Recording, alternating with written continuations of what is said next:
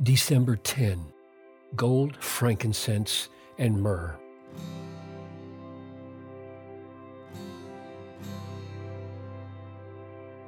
When they saw the star, they rejoiced exceedingly with great joy.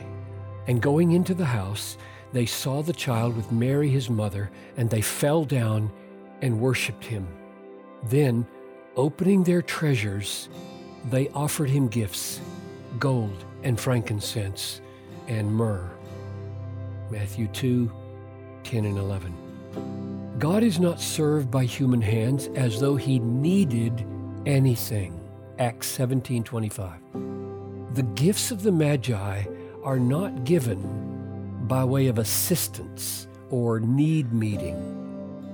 It would dishonor a monarch if foreign visitors came with royal care packages.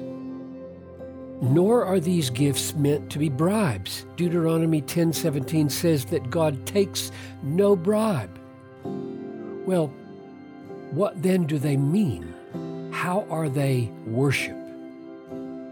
Gifts given to wealthy, self-sufficient people are echoes and intensifiers of the giver's desire to show how wonderful the person is.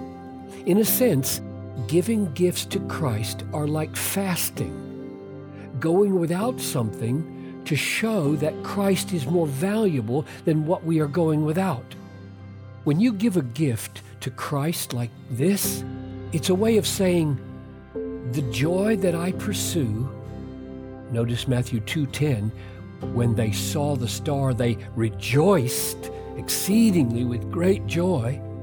The joy that I pursue is not the hope of getting rich by bartering with you or negotiating some payment. I have not come to you for your things, but for yourself. And this desire I now intensify and demonstrate by giving up things in the hope of enjoying you more, not things. By giving you what you do not need and what I might enjoy, I am saying more earnestly and more authentically, you are my treasure, not these things. I think that's what it means to worship God with gifts of gold and frankincense and myrrh, or whatever else you may think of giving to God. May God awaken in us a desire for Christ himself. May we say from the heart, Lord Jesus, you are the Messiah, the King of Israel. All nations will come and bow down before you. God wields the world to see that you are worshipped.